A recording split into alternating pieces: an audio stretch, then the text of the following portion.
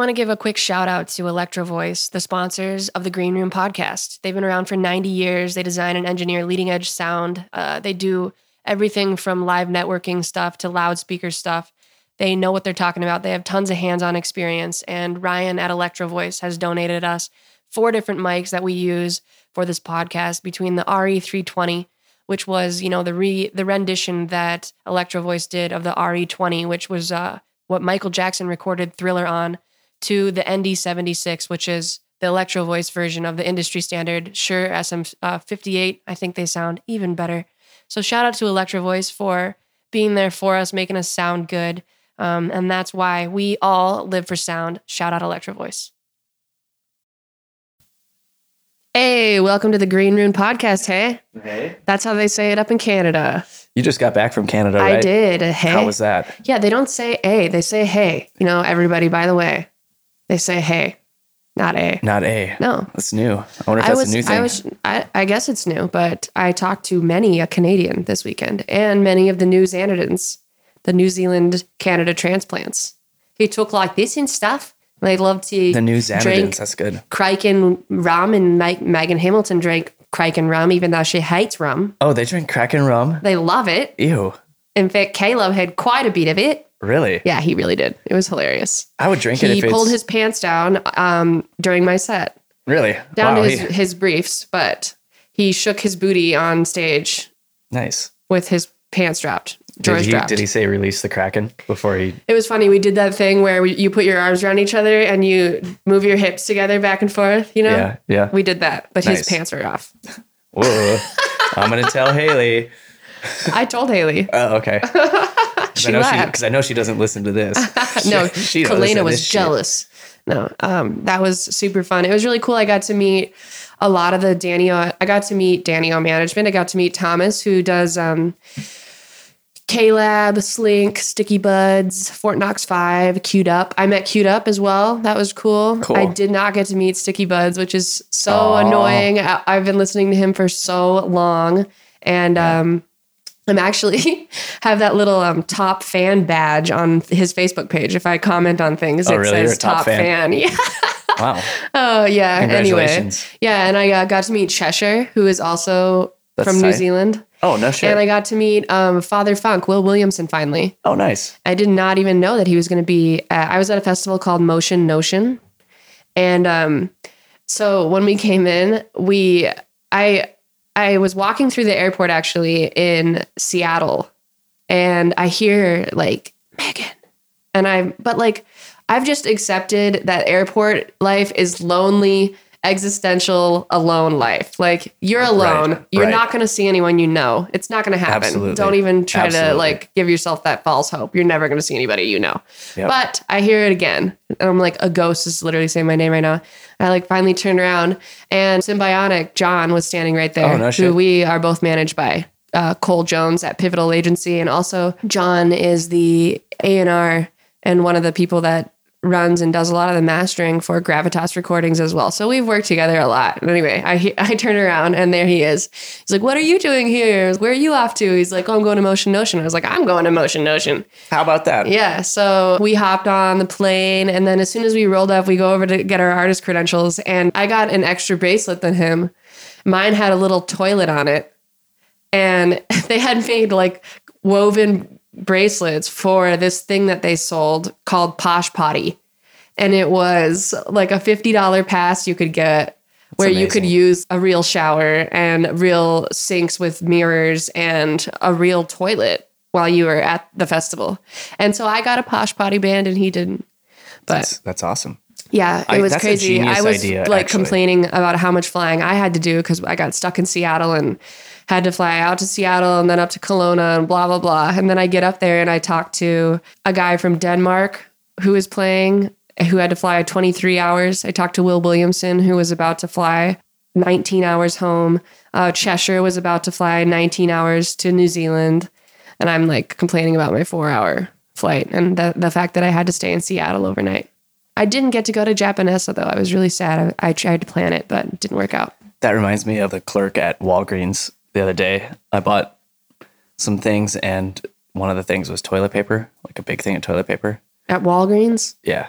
and the guy asked if I wanted a bag, and I was like, hell yeah, I want a bag, because I have to go up. I tell him like, yeah, I got to walk up like 3 flights of stairs. This way I don't have to take like 2 trips, easier to carry. And the clerk next to him, she looks over at me and she's like, whoa, 3 flights of stairs, huh? Wow. And I started laughing my ass off. Was she flirting with you, or? No, she works there all the time when I go to so Walgreens. She knows you, sort of. Yeah, she gave me $10 off last week. So shout out to Lady at Walgreens. Thank you. Yeah, thank you, lady at Walgreens. Yeah. It's always those random people like that you don't really know at all, but have like somewhat a significant influence or impact on your life. Yeah, she always works during the day, and I always have days off. So that's when I go run errands and get stuff. Yeah. So my parents are pretty conservative and they live in Montana. So you can't imagine that they really meet a lot of gay people or even really any black people or anybody that's not really white or retired. So diversity. There's a lack of diversity. There's a lack of diversity. Yeah. And there's this barista at the Starbucks my mom goes to every day that's really flamingly gay. And I just want to shout out to him for being the first anecdotal experience I think my mom's ever had with a gay person, that she could actually relate that they're just normal, hilarious people. And it's super random that it's like someone, I don't know who he is. She doesn't know his name, I don't think. She always talks about how much she loves him, and she'll like imitate little things he does that she thought were cute and things like that. And I'm just like, well, thanks, dude. Thanks for opening my mom's mind a little bit. That's pretty funny. Yeah. Dude, I can't stop staring at this pulled pork pancake. Oh, yeah. You dug up something really great. It came up on my Facebook page. Okay, you guys, is pulled pork pancakes, which, okay, you could use jackfruit alternative for this with whiskey maple syrup. Just change the brunch game. It's like this pancake sandwich with it looks like a Big pork. Mac. It's a Big Mac. So you got 3 buns, which are all pancakes. Which you are got all the middle. pancakes. You got the middle layer of pancake. You know, pulled pork on the top, pulled pork filling on the bottom. I like a good pancake, but Mitch Hedberg was right about how they suck like halfway through. Yeah. I think the quintessential pancake, and I've never tried one, but is a Japanese pancake. You know those ones that are like jiggly? They look like Jell-O. They're so light and fluffy. They look like Jell-O. Is it like one of those, like how they have the fake candy burgers that are like gummies, but they have like gummy pancakes? No, what Paul Chang brought us back some candy when he went to Taiwan last time. And I think he went through Japan and he brought us these little grape candies. And they were the weirdest thing. They had a skin on the outside, but the inside was sort of like a gelatin, like most of the weird gelatin, like Asian candies. They loved using gelatin for weird purposes. Yeah. But when you like bit it, it popped like a grape skin would. And it did taste exactly like a grape, like not like Americanized artificial grape Dimetapp flavor, like a real frickin' grape. Wow. It was awesome. That sounds good.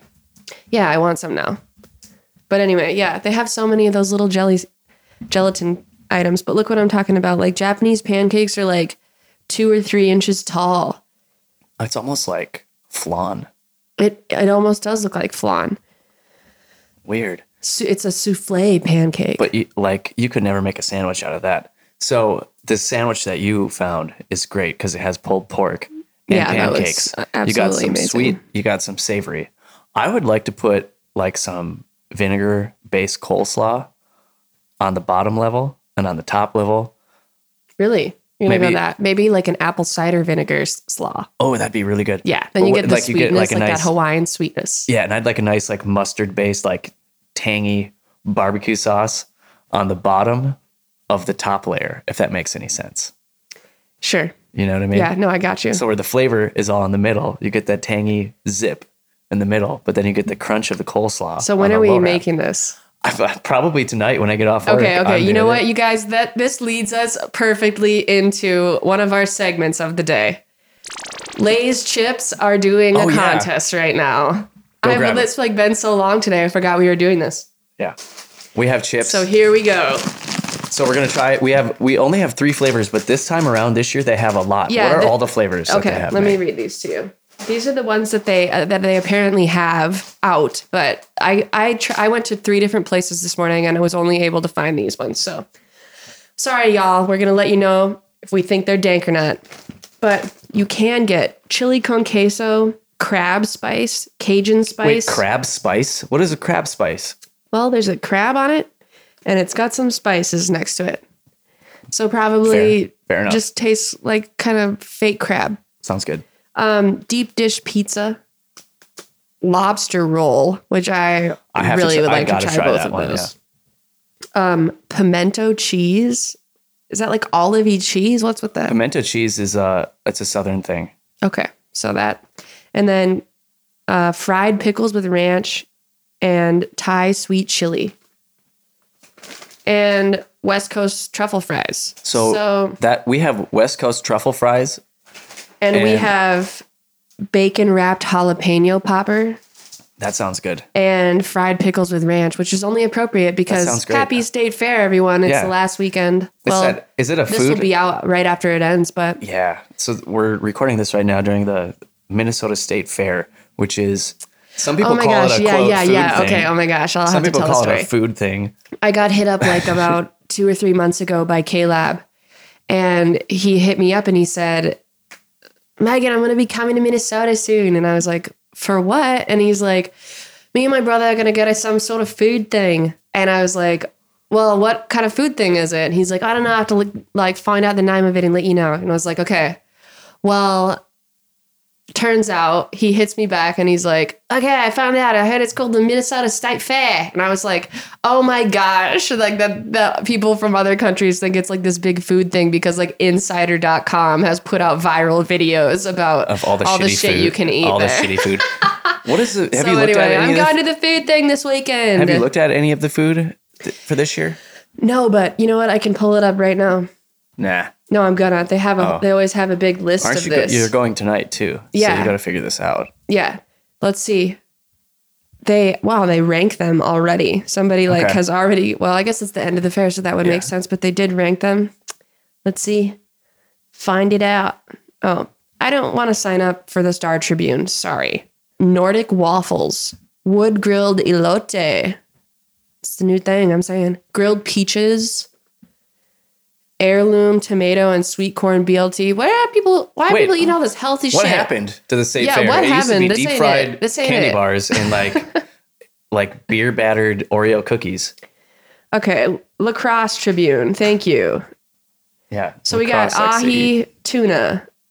Wait, it still sounds healthy. Yeah, you know what? I don't believe any of this crap. I'm gonna go find the friedest shit I can, like these fried pickles with ranch chips. All right, pop those open. We got to try these. Here we go. Oh, that sounds good. All right, here we go. I feel like I've tried fried pickle chips. I feel like they did this in a previous contest. Last time I was in Canada. Dude, Canada had all the kind of weirdest chips. They have the coolest stuff. They're just the weirdest shit in general. Doritos, all their chip flavors are weird. They have Doritos Extreme Pickle. You know? It tastes exactly like a fried pickle. I don't know about the ranch. I don't know. I don't even taste anything. You're not getting a dill? You don't taste that D? I don't. It just tastes like a potato chip. Okay, so... with a little spice. The consensus is Megan thinks it tastes like fried pickles with ranch. Pat thinks it tastes like a potato. I mean, all right. It's all right. Don't get me wrong. Maybe I need to eat like a lot of the flavor of chips. I need to be like chomping on them. Well, keep chomping. No, I'm good. Okay. I would keep my taste buds for the other ones. West Coast truffle fries. All right. Nice. Take it away. Oh, these have ridges on them. Ooh, these are wavy, everybody. They're wavy. All right.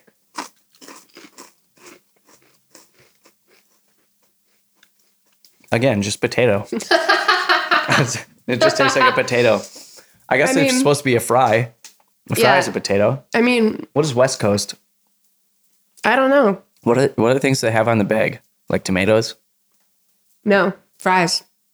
There's a potato chip, and then there's potato fries next to it. Some chives and some Parmesan, maybe? It looks like parsley and Parmesan. Anyway, yeah, this kind of tastes like nothing. The fried pickles ones were just better. I'll agree with that, 100%. Well, these are good, but like you said, they're not like unique. They're just kind of like savory. They have a little extra bit of savoriness to it. All right, we saved the best for last year. Yeah. Bacon wrapped jalapeno popper. Pop them open. Ka-cha! Nice. I think you said nice every time I opened a bag of chips. I know. All right. I'm gonna grab a couple of these. These are also wavy. Oh my God, they already smell good. By far the best. Whoa. Easily the best. Whoa. Whoa. It actually tastes like it. Oh my God. We got to go, guys. We got to go right now. We got to go get more bags We of got to these. go eat all these. Literally, I don't think I'm going to be able to stop eating these for the rest of the episode. Well, that brings us to today's guest, the ever amazing Mr. Ben Cofresi. Because I got to eat these chips right now. Our first guest tonight is... Introducing special guest. Let's do this. You're listening to Green Room Podcast.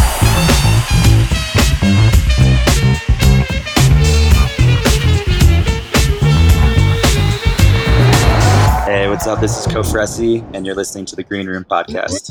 Running through the city with my dogs, check the fit, not in stores, cleaning diamonds without flaws. Used to push a broken steering, feel like I'm speeding, I'm all in a lamb. I don't see a limit here on my tank. No, I gotta get it all in the flash. Call me the Flash. Okay, I'm feeling like I really been the one. It's 100-yard dash in the back on the ass, but the run back good wasn't ever that good, but I feel way better when I got some trees in my lungs. Be right there when the money involved. I had to prove my shot 'cause I wanted the ball. I'm awesome now. Came in the lost and found a pop.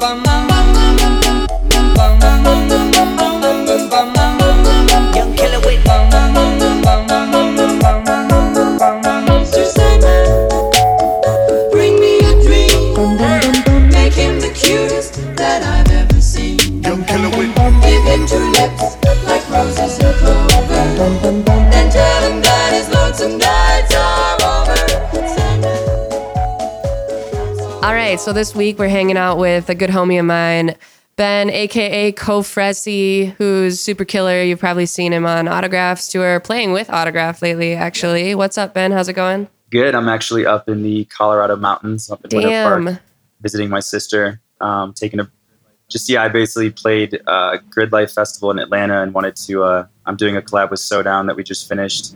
And I went to visit him in Boulder and then came up to visit my sister. And, we were working remote and we just realized, it sounds great, but let's have a couple sessions in person.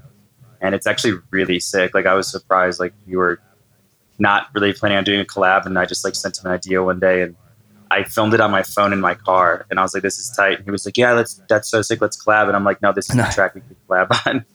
And he was stoked. So basically we started remote and I worked on parts and then we're like, let's do the final, pieces in person. And, it's definitely a little heavier than my usual stuff, but it is fucking cool and it has such a cool groove and bangs so hard. So hell yeah, that's awesome. Fun. How did you guys start talking about collabing with one another?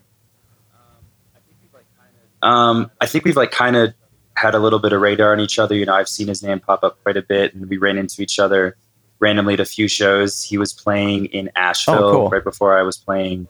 I was opening for Yoda the next night and I was playing this other venue and he was in the venue playing the same room that Yoda was going to play. And we were at the same green room. Basically it was connected. So we just hung out and initially I was going to have him do sax on this Ray Charles flip that I made that I'm actually doing a performance video for soon. But I was like, let's just make a song and that got it going. And then just you're both kind of keeping in touch. And then 2 months later, I just had an idea. So we definitely our respect for each other kind of grew, and like he's a great artist, and I think we just appreciate that we're both doing some live stuff, and we're in like a similar boat with our just like upcoming situation. Yeah, that's awesome, man. We actually we had Aaron on, I think maybe like our fourth or fifth episode. So nice. He's a good friend. He's a great guy. I'm actually playing with him on October 6th out in Boulder, where he's from. Is that the Fox? That should be wild. Yeah, the Fox. Yeah. Nice. Yeah. He's actually really good at tap dancing. Wait, what? Give us some juice here. That'd be great if he was. He actually plays chess though, and I don't know many people that play chess. We were like talking about it, we're like, we got to play, and then we didn't when we were in Boulder, but he just posted a chess picture on Instagram, and I was like, okay, now it's on. We got to like play chess. You got to get one of those little like magnetic traveling ones. Yeah. I have it on my iPad. I actually used to teach chess before music kind of picked up a little more. That was like my side gig. Was teaching chess? Interesting. Okay, Bobby Fischer over here. Well, I actually did not know how to play till the day before my interview, and I went on YouTube and just spent like 4 hours collecting information and like testing it out, and made like a document of like history about chess and how like Benjamin Franklin used to like play with women and then sleep with them if they lost. It was like a whole thing, and they basically.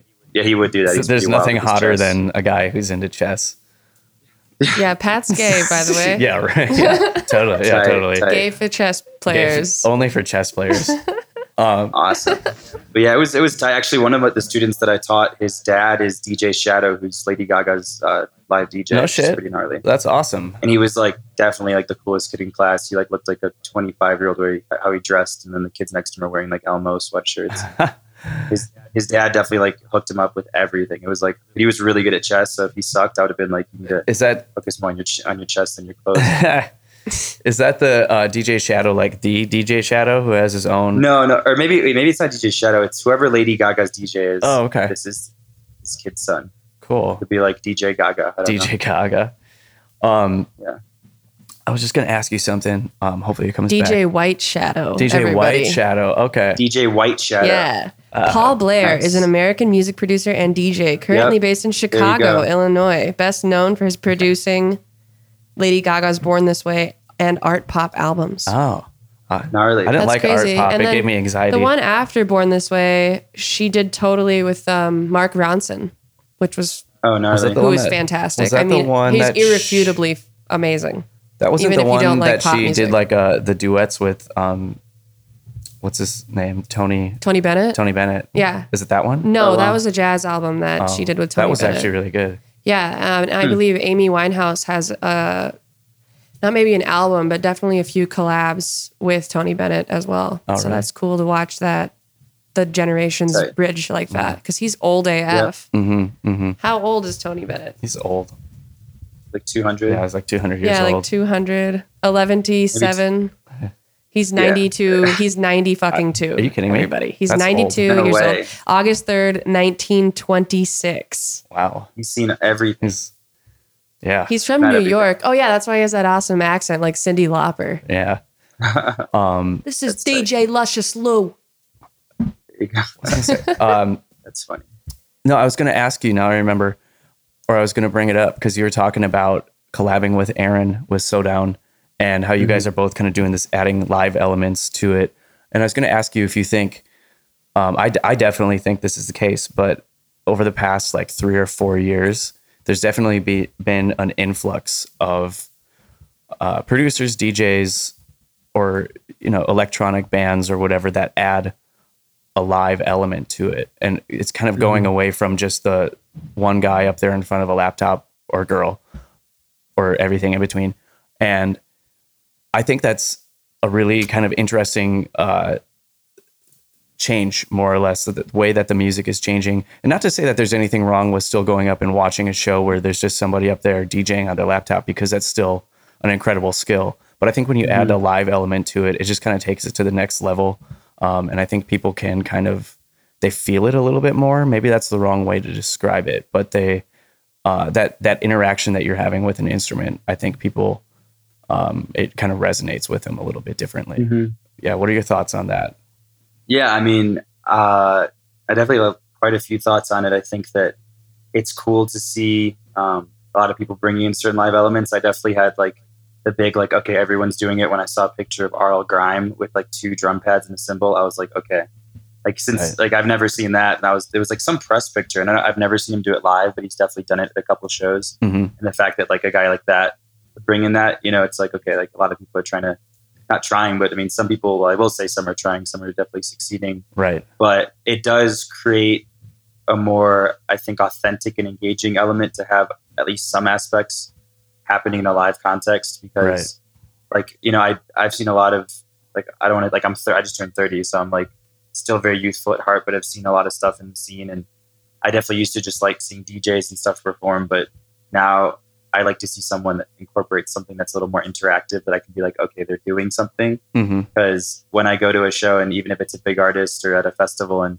they're just waving their hands in the air to the beat, it, like, I'm not even going to point out any specific names, but even recently at some shows I saw, I was like so bored within like 5-10 minutes. I mean, some of the tracks were sick, but I was like, other than that, I'm like, all right, I know what you're doing. And if they have video screens that are synced up to the music, a lot of it's fully pre-processed set. So it's like, how can that be even interesting for the artist? I mean, it's got to get, I worry for the artists that have that. I mean, obviously they're playing big crowds, but I'd get all depressed if I just went up there and pressed play and just danced, you know? It's like, yeah, for sure.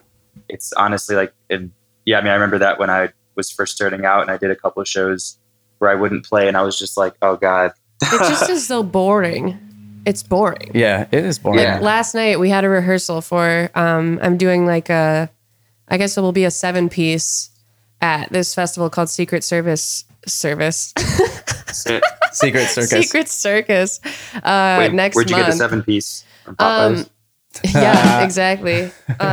Yeah, that was as dry as their biscuits. So anyway, there we go. I got some people going to play with me though. So we had a rehearsal last night, and I brought my drum pad because I was just like, oh, if I have to just like, we basically just had to go through the set and have everybody kind of hear what was going on. If I just have to mix something every 3 minutes, it's so boring. So maybe for you guys who know how to do it. For to me, put some new samples on and futz with, because it gets really boring having nothing to do up there. Yeah. I guess that's why people use like 3 and 4 CDJs though. I've tried to do that before playing house music, and that shit is kind of crazy. Yeah. It's like some extreme CDJs multitasking. Well, just having 4 of them, like, that's some crazy multitasking with your frequencies. Like, Hey, who did we see at? Was it RJD2 that we saw at Red Rocks that had 4 vinyl decks going? Yeah. That was insane. Wild. He was with a live band too. Yeah. Which was crazy as well. That whole lineup was crazy. Who else was that? It was Opio. Opio headlined, and then it live was band too. And somebody else who I wasn't. Emancipator Ensemble. Yeah, Emancipator Ensemble. That was okay. Yeah, with Colby Buckler, another awesome drummer from this scene. Yes, you know Colby pretty well? Yes, we definitely know each other very well. And he's definitely one of the guys, you know, when I was even first coming in the scene that I saw playing with Too Fresh. And basically him and Deitch and Zach from STS9 were like the first guys, that, like drummers that I became aware of doing electronic. And I was like, oh, I want to get in on that. Yeah, dude, for sure. It's tough to be a drummer with electronic music because, you know, if you're already layering on top of drums, if your sense of time isn't just absolutely immaculate, it can ruin everything. Yeah. And also it depends, like, you know, how your sound, whoever's doing front of house sound is. So it's like sometimes not totally in your control. So yeah, I agree. All those people that you listed off, especially, like, I don't know. I love watching Colby. He's fucking amazing. Yeah. So for those listeners who don't know, Ben or Kofresi is a drummer. So you have, I'm sure like 99% of the people who are listening to this episode know that already. But for those who don't, you have, you've been trained in drums. It's like, I heard you did drumline for a bit. Yeah, right? I was in at high school, I was in drumline for about 3 years. Yeah. And was it, that's just, what's up? I was going to say, was it, so we had one of our friends was also in drumline, and he was talking about it last week. The 2 kinds. There's 2 types of drum lines. There's like the show and then the core drum line or whatever. Yeah, I was in like the actual like stepping around, like moving stuff. It's pretty funny. Got to do like these wool suits. We went to band camp and everything. Nice. Do you have a good band camp story, or is it? Actually, boring? I do. It's pretty actually, but it involves smoking weed. If that's okay to talk about. Oh yeah, you can talk about that. You're in Colorado. It's legal out there. Oh, that's true. This is open territory. Yeah, basically it's like junior years when people really started like smoking more often. And there's actually two quick ones. I mean, the first one was when I went to actual band camp, and my friend, he was like the guy that was just, you know, the main stoner of everyone's like little we all had one of those. And one night they were like going to go to this like the whole camp of like 300 people are going to go to this observatory, and me and like 6 other kids, and we were just like, we can totally fall back, like they're not paying attention, there's not enough parents. So like we basically went off trail into this like forest area, and we like basically had just a high school smoking session, and we like didn't get caught or anything, and we were there for like an hour. And then they basically came back, and what their plan was for the whole camp is the teacher had got like literally 300 people worth of s'mores.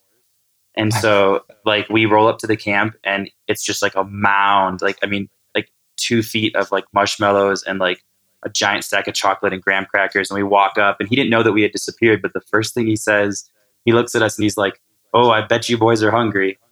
And we were just like, and we were like, "Oh shit, does he know?" And then like, he like obviously didn't. So we're just like cracking up, and we like ate so many s'mores. And that's like the band That's camp awesome. story. That's awesome. And then Isn't that funny when you're younger? No, it's funny when you're younger and like you're stoned and you think everybody knows, and like everybody's just oblivious, or they know and they just don't care. But you're just like, oh, I'm busted. Oh shit. Oh my God. You know, I don't have a lot of stories, I guess, about being so high that I feel like everyone knows or something. But this one particular time when I was flying to Anchorage, this person who dropped me off at the airport had made cookies, and I wasn't astute in edibles at the time. I don't know how many milligrams were in it. It was homemade, so God forbid, you know, like it could have been anything. I ate the whole thing on my way into the airport. Okay. And I remember getting on the plane and us taking off, and it hit me. And I started, like, there's that meme with someone like coming behind somebody with a brick, and it's like, "Surprise, bitch," right in the head, that. And literally I was like, I was alone in my row, thank God. And I was like, okay, well, I'm going to throw up. And everybody knows that I'm so high right now. Like everybody I saw, I was just like, everybody knows. And I had like resolved to myself that I was going to throw up, but it was going to be okay. We were still like mid taking off, so I couldn't go up and go to the bathroom. I was like looking at the barf bag, like I'm going to have to take that out and I'm going to have to barf in that. But then I was like having this whole internal conversation, like it's going to be okay. Nobody's ever going to see you ever again. You're never going to see any of these people anymore. And then I was like, maybe I'll just lay down. And then I woke up in Anchorage. Nice. How'd you feel when you woke up? Fine. Nice. Yeah. Like I took a very restful sleep. Like literally we were like, someone like had to tap me to be like, sit up and put your seatbelt on. That's tight. There you go. Well, that worked out good. That sounds like a good one.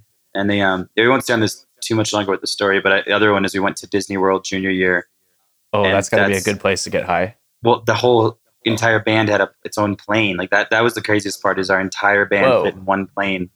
And like, I don't know how they coordinated that, but that was like a crazy ride in itself. And then like, I guess a bunch of kids snuck stuff over, and we went to Disney World, and it was another thing where it's like, we're taking the ferries and they weren't paying attention. And I wasn't even a bad like high school student. It's just like, okay, this is like, we're smart and we're aware we can get away with this. You know, it's like, let's have fun. So we just like dipped away and smoked, and we all like had these sunglasses. I remember like we rolled up to like a movie, like 5 kids like in their sunglasses, just like gleaming with stonedness. And we roll up, and we got on a ferry, and we thought it was going to go to the Kingdom or whatever the theme park was, but it took us to a hotel, and we were like, oh shoot. And then like, we're like, well, we might as well smoke again. And so like we smoked in why this not? hotel grounds, and we made it back. And the first thing that happened was like Bugs Bunny. Like I thought he was gonna be like all like goofy and chill, and like I tried to give him like a high five, and he gave me like the most gangster like complex handshake, and I was like, what is going on? And he was like, it was like ridiculous. And then we ended up going on Space Mountain, and it was actually amazing. Like the rest of the trip was like, oh my God. And then we basically had to drumline 2 hours earlier than we thought, so our team leader runs into us like mid, all like stoned out, and he's like, we gotta go get ready to drum. And like I was like, oh my God. And we had to march in front of like, it was like 3,000 people like down the actual Disney line. So I remember just a blur of color of people just passing by. I definitely nailed it. Like I was like, oh, I can play a little stone. So it was kind of funny. I don't usually play stoned. I rarely play stoned for when I play now, but you know, if someone has like a spliff, I might take like a puff, but I'm pretty clear headed. I don't really drink unless it's like, I actually hate beer. So I have like get me my Puerto Rican rum and Coke or whiskey gin. Oh, yeah, that's why we got high together in the Parliament Room parking lot in your car, because they only had beer. That was so funny. I'm kind of the same way. Like I won't get high before a show. Me either. I don't like to do it. I forgot what I'm doing. The thing is, I used to play when I like first graduated college and I joined a band. It was like a reggae funk type fusion band. And we would sit there and one song that one night would be 4.5 minutes. The next night could be 25 minutes. Right. Oh, wow. And it's like a 3-chord thing. And it was all kind of like improv. And the lead singer would do like hand signals for changes, like when we're going to go into it. But if you're feeling it, you just kind of hang on that one chord progression forever. Yeah. So I would get I'd get pretty baked with our trumpet player beforehand, and I would miss all the cues. And I just would sit there and I'd keep playing like the same, 2-chord reggae skank thing. And the rest of the band is like on a chorus and I'm like looking over and the drummer's yelling at me. And I'm like, oh shit, I got too high. I'll just literally forget that there's like segments of a song, like the song coming up that I'm supposed to be on the drum pad or like supposed to be singing or something like that. And then I'll realize like it's a moment too late that I should already be doing that thing. Yeah. And I'm like, damn it, why did I do that? So yeah, I can't smoke before I play either. Yeah. Plus I feel like it makes me more anxious. Yeah, for sure. Do you get nervous, Ben? You know, nowadays it's so minimal. And I used to, like when I was younger and was figuring out the setup and kind of just like being like, okay, how do I do this and this? And did I practice this enough? And the beautiful thing about it now is I don't always have to fully practice for these sets. Like I know my setup so well in my head that I can like hear a song I'm working on or hear another track that I made an edit of. And, you know, I kind of freestyle to what the, you know, just the accents of the synths or the certain like rhythm patterns and do the certain live chops. Like some songs I do launch samples. So those I'm kind of more aware of, but in other contexts, you know, every show's a little bit different in terms of how I play it. And that kind of gives this cool, like, I know I'm going to play it well, but I'm also going to do it a little bit different each time. And that's like kind of fun. So yeah, for sure. Okay. That's what the live element's so cool. Over time, like the longer time in between shows is a like representative of how nervous I'm going to be. Right. Because if I'm playing like every night or like every other night or you know, whatever it is, the nervousness totally goes away. I like forget about it. It becomes almost routine. Like it's a habitual thing. I don't even like overthink about it at all. You just do the thing. But if I have like a couple weeks off or like a random month off for some reason, and then I have to go back, I don't know, all of a sudden I feel like it's like, oh, it's been so long, and I get kind of nervous beforehand. But the second you start playing it, for me anyway, it just completely goes away. It takes me like Same a couple with hangovers. songs. If I'm hungover and I play them, like I'll be like dying up until the moment I walk up on stage. But the second I push play on my one of my tracks or whatever and start going, I'm completely like in your zone, in the zone, and I don't feel like shit anymore. I can just do the thing. But then again, then I'll like stop playing and get off stage and be like, oh my God, I feel like trash, you know? Like it just like, I don't know. It's crazy. Yeah. I've had that before as well. But no, that sounds like life. It's a day-to-day thing. I think that I'm trying to think what shows recently I've gotten nervous for. It's more just like, I actually have really any nervousness at all until like maybe you know what does get me nervous is when I have to strike my setup and then bring it out and make sure everything's perfectly set up. I don't get like freak out nervous, but I definitely am like, okay, that just sucks. They better not fuck this up, because a lot of shows I don't have to do that. But when it's like a big festival and I have to make sure everything's plugged in and good, and I have a certain system now, and like even at Sonic or not Sonic Bloom at 515, they didn't have the DI working like for me, and I was like, dude, what? Like, and they couldn't get the route figured out. So I'm sitting there like all set up, and I'm just like, okay, like that sucks to be standing in front of a crowd and them being probably. That's so funny you say that, because that happened to us at 515. Except for that was our fault. We actually submixed and self-contained. Yeah. For our set, because they didn't want to deal with the hassle of having like 3 DIs up there. Right. Yeah. And so we plugged it all into our stuff, and nobody could figure out how it was routed and stuff. Well, yeah. We got it work. We eventually got it working. That's like why me as a guitar player, playing a lot of those festivals, like when Megan and I first started playing about 3.5 years ago or whatever it was, and we started playing a lot of festivals and a lot of gigs where there's like 4 people on the lineup and it's all DJs except for us. It's supposed to be, you know, seamless transitions and whatnot. and I used to bring an amp and pedals and all of that type of stuff. And it just became, I've noticed it was too hard, or there's too many moving parts if you add in the sound guy to try to hook up a bunch of things. And oftentimes it would be like, I wouldn't hear myself, or there'd be nothing coming out of the mains for like the first 2 or 3 songs. Well, they got it all figured out. So over the course of time, my setup has just gone from that to just a multi-effects pedal with a DI. So basically I just have to plug one thing in and just be like, hey, make sure this XLR, this line is on. That's me. That's it. And then I can control everything else myself. So I've had to like dumb down my setup and simplify it for purposes so that the sound guy, I reduce the amount of things the sound guy can fuck up. Yep, that's exactly what it comes down to. Yeah, that's just smart. Yeah. But I mean, it'd be so hard to be at a festival. Well, actually, technically, I always feel like for the most part, when I play festivals, the people that are running production and sound for that are really great. Usually good. You have that. You got that 10%. Shit happens, obviously. 10%. Yeah, no, shit happens. It's a variable, and even so tough all day to be alternating between all these different acts. Yeah, even like the best of the best, they can still have like a mental lapse and be like, "Oh, I forgot to unmute your channel," or something like just something simple like that. I can't even. Honestly, the thing is, I feel like with the scene we're in, and when we do have acts that are just like a couple of channels, they should kind of be more consistent, because like they're not mixing in like a live band with 25 inputs. It's like that would be a whole different game. And the fact that like when a festival can't even figure out one DI, it's just like, oh man, And I'll be honest, I had this one show recently it was part of this little 3-piece run that ended up in Des Moines. Yeah, for 515. The 2 shows before, oh my God, the first night I had the worst sound guy experience of my life. Like I knew it was like, he's nice. And he's like, oh, I'm from LA. And he's acting all cool. And then like he's doing my snare drum. It took him 20 minutes to do my snare drum. And I was like, oh God. I was like, if this is bad for the snare drum, like what is going to be? It's literally the simplest thing. It takes like a minute of me hitting the snare drum. They get the compression, they get the reverb, blah, blah, blah. We're good. And like he was tweaking, like he would like make it super loud and like raise the low. It was anyway. So then he goes to tracks and they sounded so bad. Like even tracks that I test are other people's to make sure that the frequencies are right in the room. It sounded like, when you have a jack halfway plugged into your headphone, it's that reverby tone. And he's like, he's like, I'm doing the best I can. And I'm like, no, like this is not like the best. And I wasn't trying to be an asshole, but I definitely got a little frustrated. I'm like, dude, like honestly, have not heard my set sound like this gnarly. And he's like, well, if you stop complaining, maybe I can figure it out. And like he became a total dick all of a sudden, to the point that the promoter was like embarrassed. I'm not going to say who or what venue, but like it got really awkward. And then basically they fired him during the show because it sounded so bad. Oh shit. Yeah.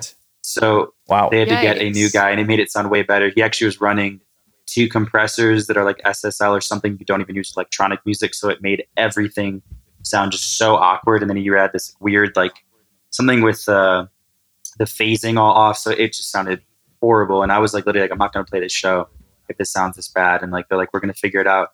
And they fired him. So, and I wasn't even trying to be a diva. I'm just like, you guys know, it's like, you want your stuff to at least sound somewhat good live. And if it sounds, and like, if the tracks are like fucked up, I mean, that's the easiest thing to get right. Well, and it can make or break someone. If that's someone's first time seeing you, they have no idea really how everything works. They're going to put that on, they're going to pin that on you. This guy sounds They're going to say this person crappy, sucks.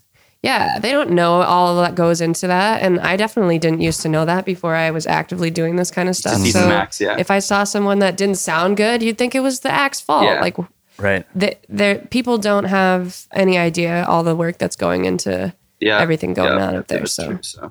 But I mean, I was just trying to think to myself about how we met, Ben, and I realized that the first time we met was actually not the first time that I saw you or talked to you. You played at Infrasound like 4 years ago. Oh my God, yeah. And it was on the Ridge stage in the middle of the day, and they had like that built-in like huge DJ booth I went on the sort floor. Of thing. And so you were just like, fuck that. Yeah. And he just set up everything on the ground, like straight up on the dirt. Nice. Yeah. And everybody just crowded around and it was super sick. But yeah, that was the first time I ever saw him. You were setting up and we were like, what the fuck is this? I remember it vividly.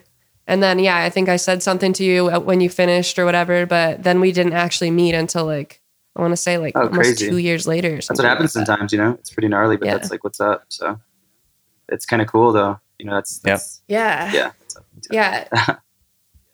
Hey, let me ask you this, because I get this sometimes as a guitar player playing over tracks, or as any instrumentalist playing over tracks might, you know, get this reaction too. And there's one particular thing, I think it was in Bismarck, North Dakota, where I'm playing, and I'm clearly playing like a different line than the guitar that's in the track.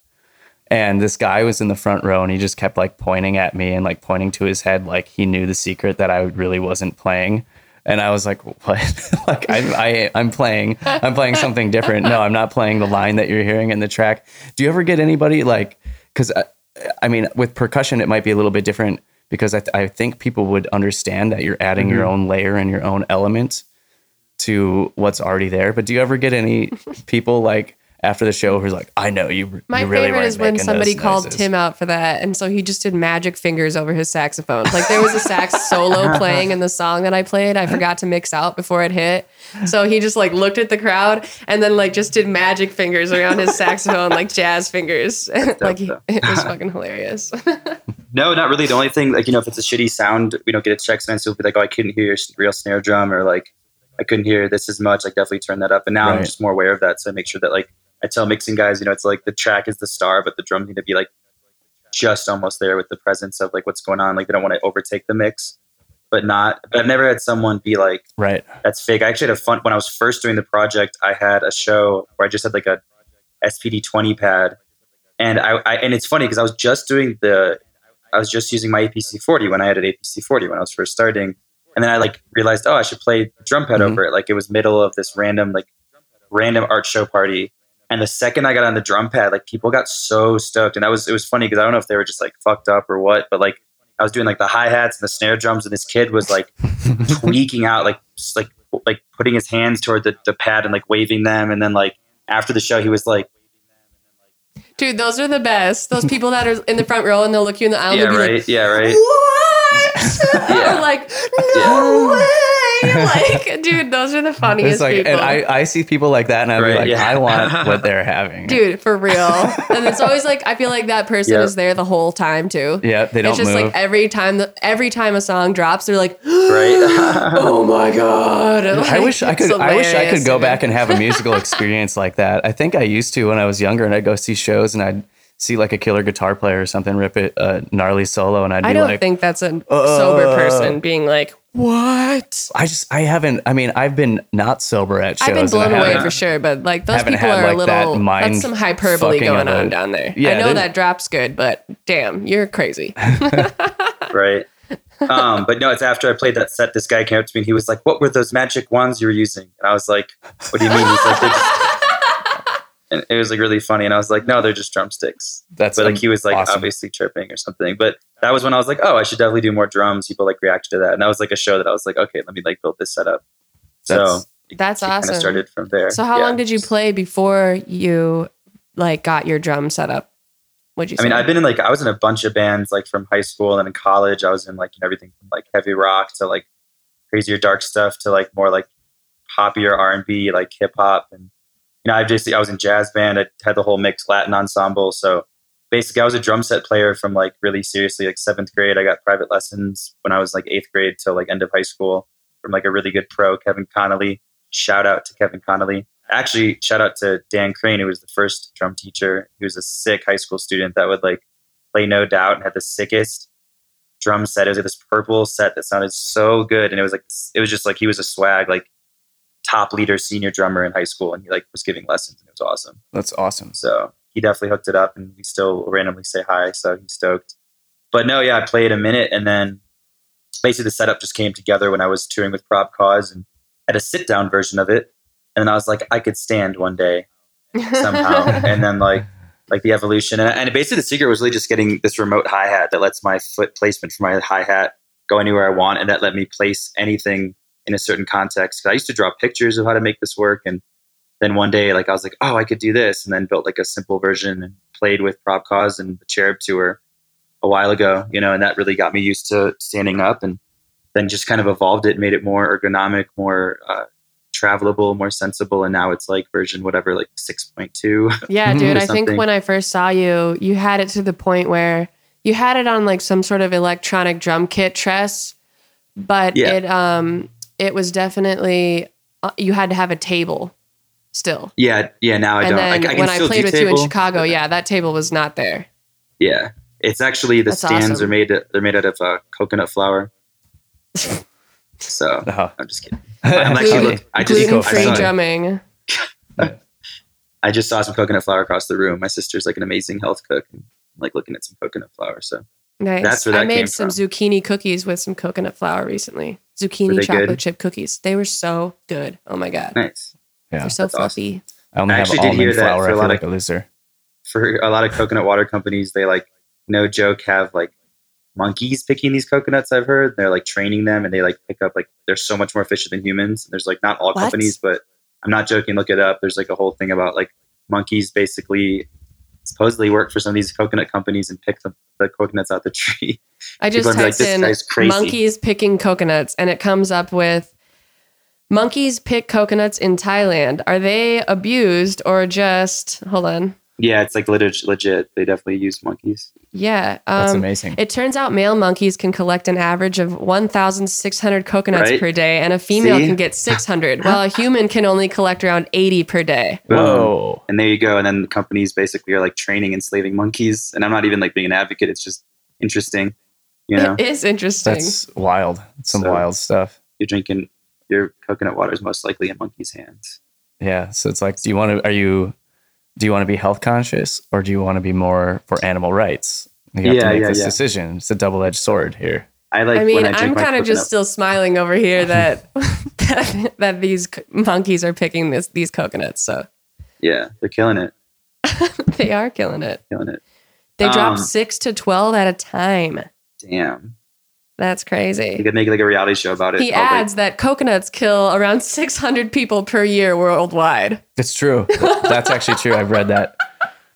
600 Oh my people. God. 600 people a year die because a coconut Yeah, falls coconut and falls and knocks hits them them. on the head. Jeez. Yeah. What do you even People like say to that at the funeral? Like, oh, I Jim, don't know. What Jim, a time Jim to had be a great life. alive. And then it's like, that's just like an embarrassing way to die. You're like, my son died from a coconut. get- yeah. It's Oh like my sad, gosh. obviously, but it's like just ridiculous. You're like, It's- really? It's yeah. like a stupid way to die. I wouldn't tell anybody that. If that happened to my like spouse or whatever, I would just be like, yeah, they pass in their sleep, whatever. Just put it in their Yeah. will. Like, Well, if I die- wouldn't if want I to die by tell coconut- everyone like death by Death by coconut. Oh, that'd be a great band name. Death by coconut. That is great. That's a good band name. There we go. We just discovered a band name. It's my new project. Right. Yeah. Hey, so we saw you in Minneapolis recently. You were with Autograph. Oh, yeah. So Megan, I remember that. Megan was like, Yeah. Kofesti's here. She didn't like see me yet. I remember that was funny. Yeah, I saw your drum set on stage and you weren't on the bill that I had seen so far. I had only seen it with Edamame, I think. And I was like, that fucker's here somewhere. I was like, I know it. So yeah, tell us what happened. So you played with Autograph for like that whole tour. Yeah, it was actually gnarly. Like what happened. I mean, basically, I remixed their song "Nobody Knows," which you guys can now like maybe put in between the between the segments. I'll definitely give you that one. I'll splice it in. Yeah. Yeah, it's a cool remix, and like I randomly, so I showed it to Michael, and then like he's like, "Oh, this is sick. Let's do a video for it." And I was like, he's like with Jake, like having another person from their band in it. I thought it was kind of like interesting at the time, but they're like, "We're gonna go to a helicopter hangar," and I was like, "Wow, okay, that's cool." And we just like filmed this remix, and it like did really well, and then we played it live at Electric Forest when I was playing there that weekend, and then we did it live at North Coast. And I remember it just like they all told me like, "Man, it really feels good having you up here with us." Blah blah blah. Like that's cool. Like that's really all they said. And I told my friend, I'm like, I don't know why, but I totally feel like they're gonna ask me to drum for them at some point in the future. And I even said that at North Coast. And then lo and behold, I'm booked to do direct support for the tour. And just their drummer, you know, he needed a break after just some stuff that was going on. And they're like, "Yo, like you're our first go-to. Can you do all the dates on our tour drumming for us?" And I was like, "Oh boy," because I was already booked. And they're like, "Unfortunately, we're gonna have to make you opening and bring in Ramzoid, who's actually really cool. He's a dope Dude, artist. Yeah. Ramzoid is awesome. Yeah, that was a He's tight- so that was young. tight. How old is he? I think he's like 14. No, I'm joking. No, for real though, No, dude, he's got to be so young. He's actually 20, I think.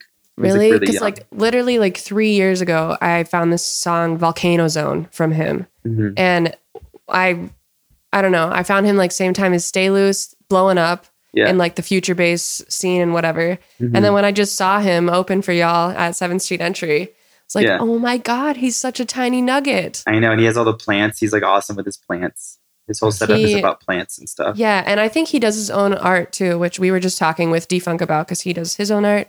There's lots of artists that do their own art. Yeah, he does. He has that little thing where he draws the white lines over photos. It's really cool. Yeah, he's definitely really cool with his art. He has a great like kind of branding thing going on, and he definitely does. He's a Instagram crusher because it's funny. He's like one of those kids that like he'd put like a picture of like him like standing with his new shoes, and like he gets like I don't know like 3,000 to like 5,000 likes, and he's just an upcoming new guy. And like a lot of guys I see, and like I mean Instagram's not even my main focus. It's kind of like I have everything is kind of just like pushing up at once. But I mean to see him as someone I didn't know, that like even Autograph, we'd be like he'd put up a picture for the show and it would just like explode, and we're like, this is great. He's helping out the tour. Yeah, dude, so. he's awesome. He's a big deal, man. I mean, he, I believe, is signed to The Nest, Alsla's sister label. Yeah. So that's a big endorsement. And that was like at least a couple of years ago that happened. So he's well actually deserving of this. He just hit me up on Instagram saying, yo, I'm in Denver. Let's kick it for tomorrow. Oh my gosh. So he's going to be there at the show, I think. So be tight. Tell him I fangirled about him. I will. I'll call him after this interview. That'll be tight. He's really cool though. He's a young guy, and I definitely wish him the best because he's got a great thing going. He's an awesome producer. He actually used to make heavy dubstep, and now he makes like really vibey. Really? Yeah, his shit is super vibey. Yeah, and he plays a drum pad too. Yep, he has a really cool like kind of thing he does live. He has like a bunch of neat stuff, so it's a definitely respectable dude. And it's actually on the third night of tour. We talked about an Autograph. We used to be Midnight Conspiracy, who was a dubstep heavy act in Chicago, and they kind of became a more vibey act with Autograph, and then they were all sharing their dubstep tracks, and it was so funny because I was like, both you guys used to like just bang out dubstep, and now you're just all vibey. You must have like had a few like pina coladas or something, and just like chilled out, or realized that everyone was doing that. Bit. Yeah, but I mean, they'd hit the right market. I mean, they're both much more successful with the music they're making now than they were doing with previous stuff. So, but he was his production on dubstep stuff was gnarly. Like I think he still has some on SoundCloud. It's like his first or second tracks. Like you should dive in and try to find him. Yeah, I'm going right now. It's kind of like a Bizarro Marshmello. Yeah, it's like Zoid Step. Oh, with Marshmello? With Marshmello, yeah. I was making a Marshmello comparison, but in a much different way. I haven't even listened to Marshmello's music. Is it good, guys? I have no idea. It's definitely it's marketable for what he does. I would never play one of the tracks in my set just because of the way some of his bass doesn't bang that loud, and it's like kind of just it's more just like pop melodies, which are very great for what he's trying to go for and the audience he's capturing. But I'm not trying to be like all snobby. It's just not like my cup of tea. It's not your cup of tea. Yeah, I hear you. Yeah, I was at one festival and I took a picture of these people who were wearing their like Marshmello suits. It was like right when he first came out, or right when he changed his name and changed his thing. Oh, and I remember taking a picture of this guy and his girlfriend wearing their like little Marshmello helmets that they made, and they gave me one of those like those beads that you iron and like to a design. Do you know what I'm talking about? Like those, I don't know what they're called, those but plastic I know things, and you like iron those together. Candy pendants. Those candy pendants, yeah. So they gave me one that had like Marshmello's head on it, and I'm like, gee, thanks. I think it finally fell apart in my car. It's been sitting in my cup holder for like 2 years. Like that made me fall apart. That's awesome. Anyway. So what do you got coming up here? Yeah, that you would like to plug? Well, basically, right now I have. Well, this is. I'm playing Denver this weekend. I know that's gonna come out. It's going to come out after that, but I have so I will have played Denver and then have played North Coast by the time this comes out, and it's those I'm definitely stoked on. And then after that, I basically have, I'm looking at my thing right now, actually, Resonance Festival in Ohio. Then I have then just a bunch of random states, not Wyoming. Wait, what's WV? West Virginia. I thought it was like a Y. I was like, that's not. I'm not going to There's nothing there. There's nothing there. Yeah, and then Wyoming, this stretch of highway with 180 miles of no services. Yep. We almost got stuck there once. Anyway. Well, then I'm going to be in Charlotte at the end of September. Then back in Atlanta. Then Asheville. Then Carbondale. Then Evansville, Indiana, Peoria, Tempe, Louisville. And then there's more stuff to come. So just really a bunch of dates. And I have a few music festivals, and I'm actually dropping an EP. It's going to be out end of September or early October, or actually at least the first music from it. Right now we're just getting everything finalized. We have some interest from some outlets, and now I'm going to do a bunch more performance videos. I have some special flips that are pretty sweet that I've wrapped up. That'll be some kind of secrets for live shows and then become videos basically. So awesome. And then other than that, just keeping growing, building the awareness. Like we finally made these really badass stickers that have not an abrasive or like overly marketable way. They have this really cool like in tag of like the Instagram logo at CoFresh, but they're also like this main sticker that's a diamond that has a dope cut with like my main logo. And then on the bottom line, it looks so well mixed in. So it's not like shitty, but you can clearly see it. And honestly, like I've found interesting ways to slowly build that stuff up. And these are just some small tactics we're just kind of applying to kind of grow awareness at fests and different shows when kids are like, oh my God, that was so cool. But who are you? Even though like I said it a few times on stage. Understandably, I mean, I don't know how to spell it. If I didn't know me, it's not even too crazy, but for sure. And then that'll just be nice to have this new assets of like some merch and these new kind of, I call them fan builders, and kind of, you want to have fan homies and things that are kind of more interwoven. So it's not just like you're trying to just get people to follow you. It's more of like just like a base of, like I don't know, just like a fan family. That makes sense. For sure. Yeah, totally. But yeah, just being creative. Honestly, I have, it's been a lot of work finishing this EP. I actually just relearned, I got a lot better at mastering last year, but then I was like, you know what? I want to work with an engineer that has like a doctorate or something that just like, at least the highest degree of like awareness and capability. And my great friend in Chicago, Chris, he is one of those guys. And I met with him and showed him what I'm doing. And he's like, this is great, but I'm going to give you some pointers. Excuse me.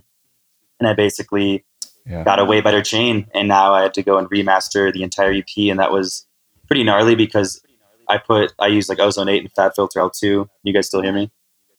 I thought it was cutting out. And, he showed me this trick of using compression before I run my Ozone 8. So it really boosts everything that's happening. But you have at the same time, all your effects, all your reverbs, all your delays, they all get louder because, how compression works, it brings the softs up. So everything sounded bigger and wider. It even boosted the stereo width and it sounds awesome. But I literally had to go and tweak all tracks in every song. And that literally just took hours, but now everything sounds really, really, really fresh and clean. I think it's the best sounding stuff I'm putting out. Awesome. So you're running a compressor before your mastering chain? It's weird. Yeah, it's like it's really subtle. It's like a 2-to-1 ratio, and this like he just kind of set up for me and explained it. But I use like the vintage tape and different things, like the harmonic exciter and in Ozone, and then obviously the maximizer. But then it's just the way everything kind of flowed. It just adds a nice little boost that when I just kind of went in and tweak things a little bit more. I don't know. It just sounds cleaner, wider, and bigger. Just like kind of like amplifies your changes more or less than your mastering chain. And it just sounds more glued together. Something about it, I obviously did a better job with the mixes, but I think that I'm really stoked with also the tones and sounds I used. Like the first single I think we're going to come out with is called Jello. It has this really vibey kind of, I don't know, a vibey vibe, but then it goes into, it has like 3 different drop sections. And the first one is, has these really cool vocal chops and this like mellow kind of like ambientness that still has this banging essence to it that makes you want to like dance or like vibe out. But then the second drop's bringing these like filtered like wub tones that are super clean. And like I got like really good at making these like unique sounding wubs that sound not like what I usually hear, but they mix into like melodic tones that are in the background. So everything starts layering, but it's super clean. And it's like, you'll hear it. It's a very cool track. I'm going to do a performance video for it for sure. I'm super excited about that. That one's actually, I'm going to be opening up with it this weekend for Denver and for North Coast. So it's definitely a fun one. Cool. And then there's just like a mix of stuff. There's something that's like, gets a little more like vibey that I don't know why, but every time I show people, they're like, this sounds like when the really good, when like Bass Nectar was starting out, or like vibey, more chill, like, but then it gets like heavier. And like everyone keeps making this Bass Nectar reference, which I actually don't know too much about Bass Nectar. And I wasn't going for that, and it doesn't sound like a Bass Nectar thing compared to what I've heard, but it's got this like warmth and this like really cool like sonic pad layer that like is basically just side chaining with the kick, and when the chorus comes in, it's like this really cool vocal over these like high end like wubbier sounds that kind of like carry you through, and it's a totally different sound, but it's just I think it sounds really cool and it's fun to play live, so you'll hear it. And then there is like this more like poppier like female vocal track on it that I think sounds great. It's definitely goes a little bit from like vibey into an almost a what I want to call it, an interlude that has this really cool, I don't even know how to describe it. It's like this future bass, like future classic vibe, but then has these like, I don't know, you kind of have to hear it, but it then makes a transition into a heavier side of the EP that has this like vocal track and then ends off with this really cool collab with this group called Vesper and this rapper named Khalib. And it's definitely has like, that one has like a Boombox Cartel, like RL Grime inspired drop section, but it's hits so hard when I play it live, like people get down. So it kind of goes from like this vibiness to this like heaviness. And I think that some people might like, you know, certain ones from this, from the EP, but it has a little bit of something for everyone. And I like that it's all under the same umbrella, but has variety. So it's like, I mean, that happens with me with EPs. Like even I hear something, I'm like, oh, I like these 2 or these 3, but not that 2. And I might like even 1, you know, and it's like, I'm hitting a few notes that people are from different scenes are going to like something, you know? Right. Yeah. That's great. That's great. What's the EP called? Do you have a name it's for it actually yet? called Coda. So it's going to be coming out toward the end of the tour. This is kind of the build up. I'm playing the tracks out live and kind of getting awareness for it. So it's called Coda and it's a 5-track, and yeah, I'm really stoked on it. So it's definitely just some cool sounds. So I can't complain. It's been a lot of work too at the same time, just remastering everything, but very worth it, you know? Dude, that's awesome. Yeah, dope. I'm pumped to hear it. For sure. Well, hey man, we're gonna wrap this up. Well, hey, thanks for joining us. Really appreciate it. Yes, no, I thank you guys for having me out. You know, just keeping the loop. We've got a lot of things coming up, and you know, definitely check out Megan and all her cool stuff. You know, there's some good people on this line, so it's all doing the thing. Yeah, for sure, dude. It was good to talk to you. I'm off to Chicago next weekend. You around? I will for the weekend after this one. Are you playing? Yeah. Oh, sick. Yeah, let me know. I'll definitely be around. So I'll swing by. Fosh, yeah. Right. Throw you on that young list. Right. I thought people don't do that anymore. Oh, it's usually like just like a high five system. Yeah. I'm Maury, and you are not on the guest list. Oh, I actually have to submit my North Coast guest list right now. So thanks for reminding me. I just got like a text from my manager. We'll get it together. I know. My manager's like, come on. He doesn't even know I'm doing this right. Are you still with Jai? Yes, Jai's killing it. I'm with Jai and Ed Walsh, and they are a great little team. Cool. Well, tell him I said what up. I will. I'll definitely tell them. What up, Jai? I'm sure you're going to listen to this. Yes. Shout out to Jai and his amazing real estate skills. He's a great real estate agent too. Hey, check it out, everybody. Good. You're looking for a home in the Chicago metro area. I am. Yeah. Am I? I don't know. Maybe. All right, cool. Well, thanks, Ben. Have a good day. We'll talk to you soon. All right. You guys have a great day. Take care. All right. Bye. All right. Thanks, Ben, for calling in. We really appreciate that because he's kind of on vacation, staying with his sisters in the mountains. And we were lucky enough. We almost didn't get to try those chips. I know. We almost had to scrap the interview because our connection was so poor.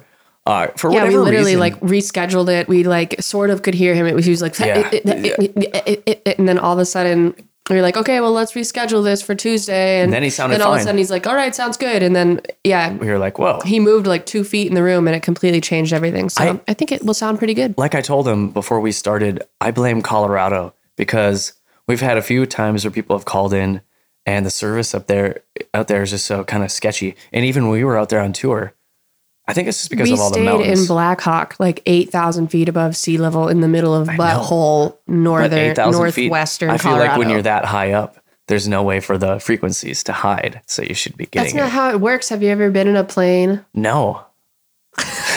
Never.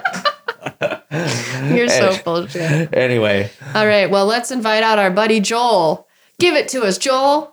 Album of the week. All right. Album of the week time. All right. Yeah. What do you got? What do I got? What do you got? I'll start. You go first. So it's the diamond anniversary, I guess, of Michael Jackson. That's his birthday. He would have been 50, I think. Oh, that's what the diamond thing is? I think diamond is 50. Huh. Let's see. I'm gonna I didn't know that this. they had like names like that.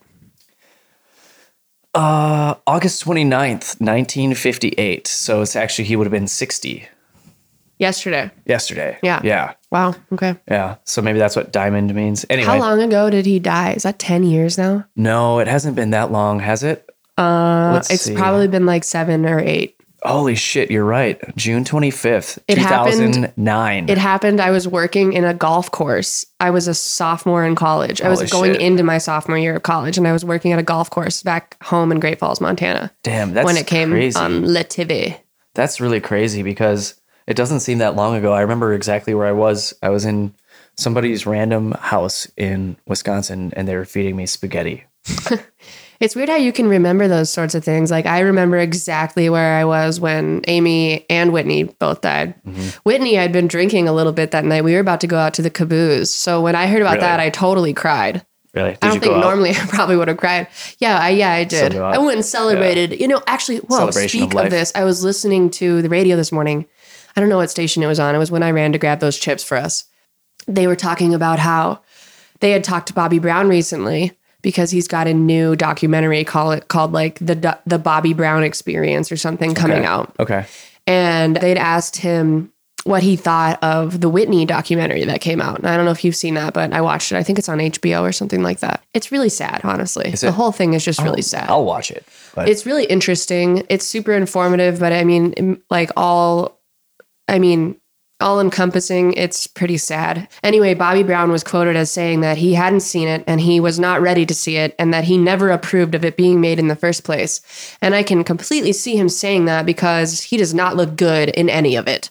And I think rightfully so. I think Bobby Brown was a POS Express. And now I think it's effed up that he is, you know, in response to that. The only reason that he's having a documentary made about his life right now is so that he can try to protect his reputation or whatever that is by putting out something where he can say that he wasn't as big of a piece of shit as they made him look like in Whitney. But wow.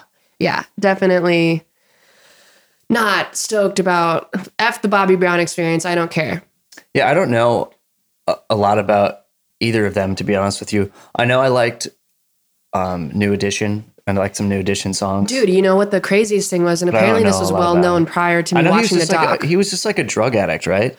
Yes, he was. But there's like a lot of drug addicts in that business. A big crackhead. He was a big crackhead. And upon meeting Whitney, I mean, everyone in the documentary pretty much confirms that he was doing it before her and that they got into it. I mean, she got into it because he was doing it and then they were heavily into it together. But weirdly, I didn't know about this, and I didn't know anything about what I'm about to say prior to the documentary, which I find weird because I was a huge fan of Whitney Houston all growing up. And maybe just because I wasn't exposed, the internet wasn't really there when I was a young kid for me to be able to learn about this kind of thing. But they treated it as something that everybody should know, that she was, people highly they have huge conspiracy theories about her being a lesbian. I didn't know that was a thing.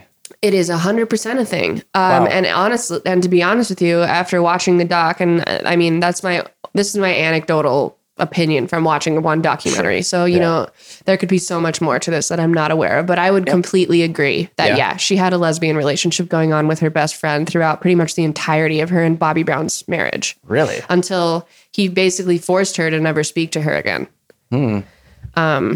It's definitely sus. So yeah, that's a really, it was interesting, kind of like fucked up story situation. I guess I never really got into it. Like I've looked up a lot of weird music stories in history, and that was one that I never really found any interest in. And I think it's because to me, it just seems like a reality TV show, and I don't want to read about a reality TV show, much like I don't want to watch a reality TV show. You know what I mean? Mm-hmm. Yeah. They even had a reality TV show. Whitney and Bobby did? Yeah. Did they? Well, or Bobby Brown did for sure. I don't recall her being really a part of it, but I could be totally wrong. I think she was already dead. No way. This was recently. Oh, within the past 6 years? Yeah. Oh, wow. Okay. Listen to this really quick. This is just like, literally, I just typed it in, like, is Whitney Houston gay?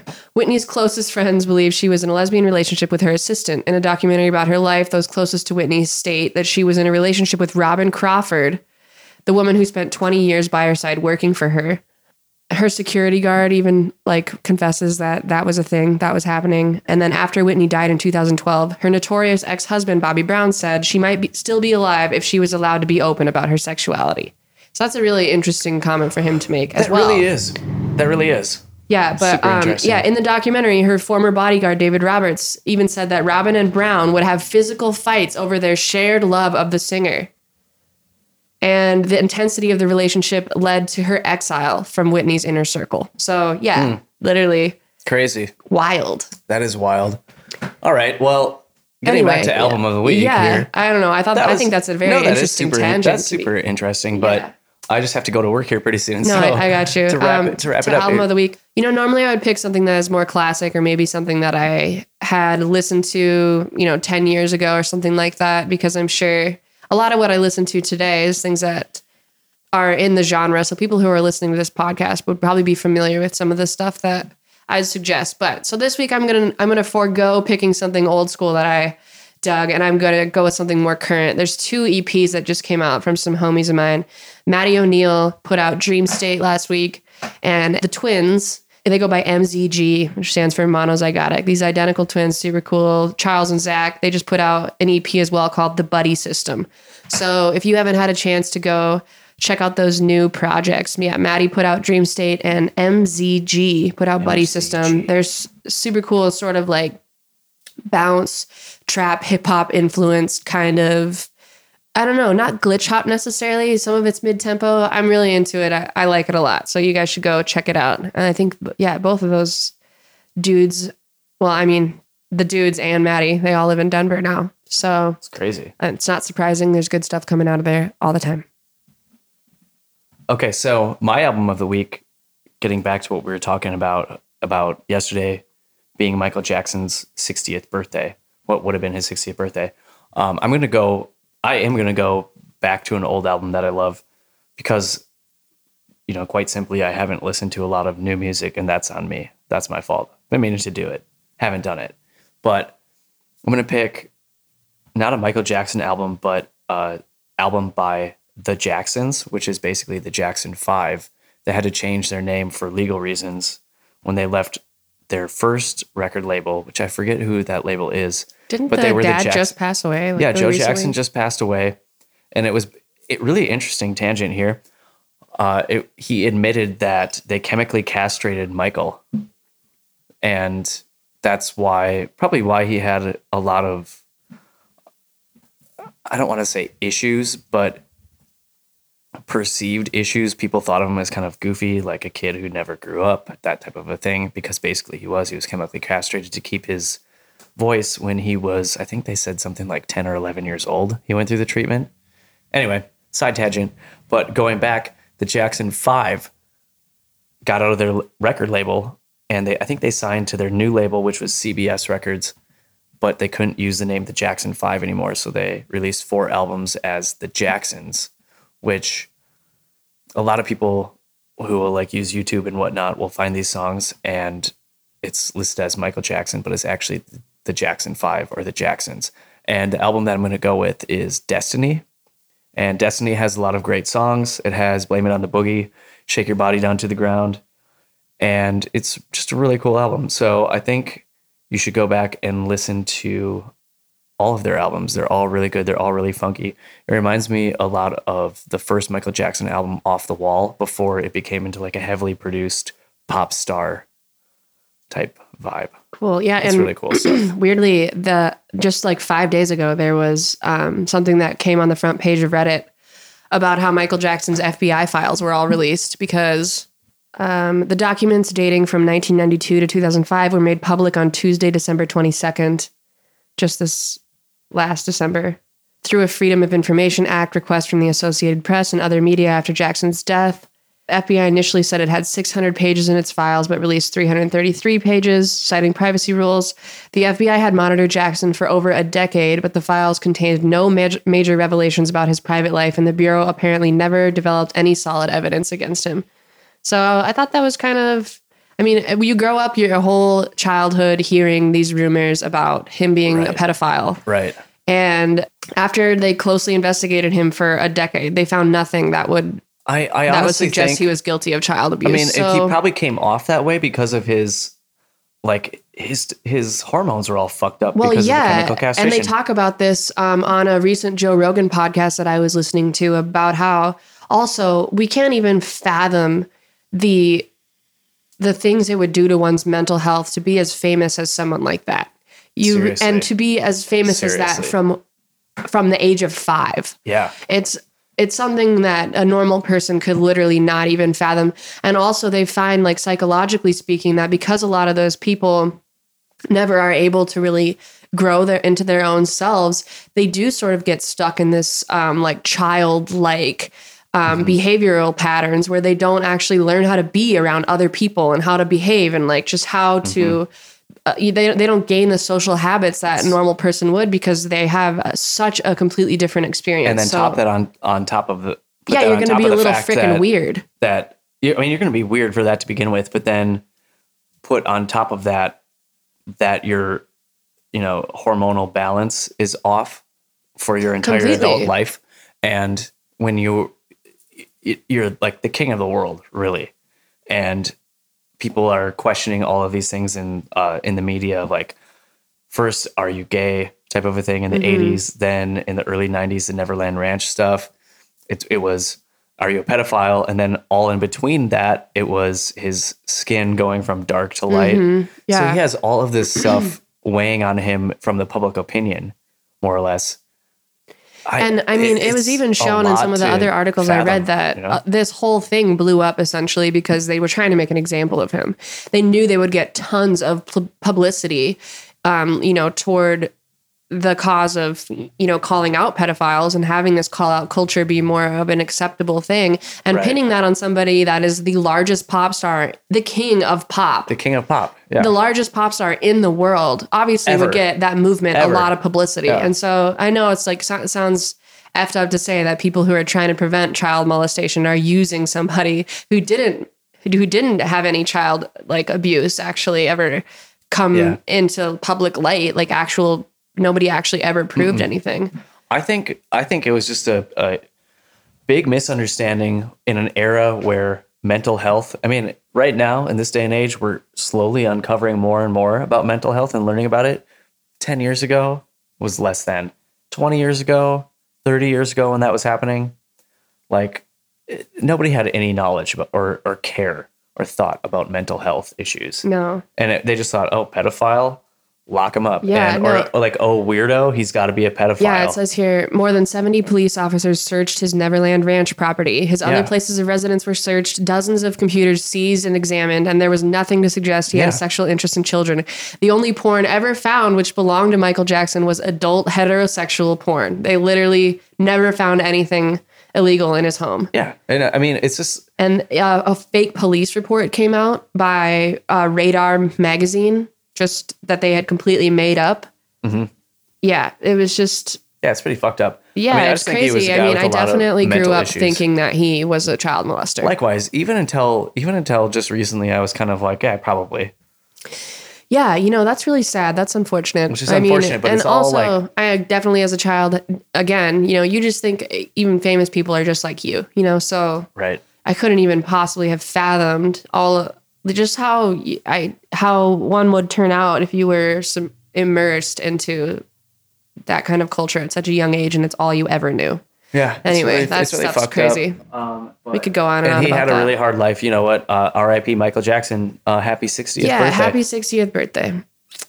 Anyway. Yeah. Anyway, well... So we got to wrap this up. Megan, do you have anything coming up that you want to plug? Yeah, I'm going to be in Grand Rapids tonight with Symbionic for the Gravitas Recording Showcase. And then we'll be driving to Chicago tomorrow to play at the Bottom Lounge. So next weekend, doing the Gravitas Recording Showcase. And then after that, I'm going to be back in British Columbia.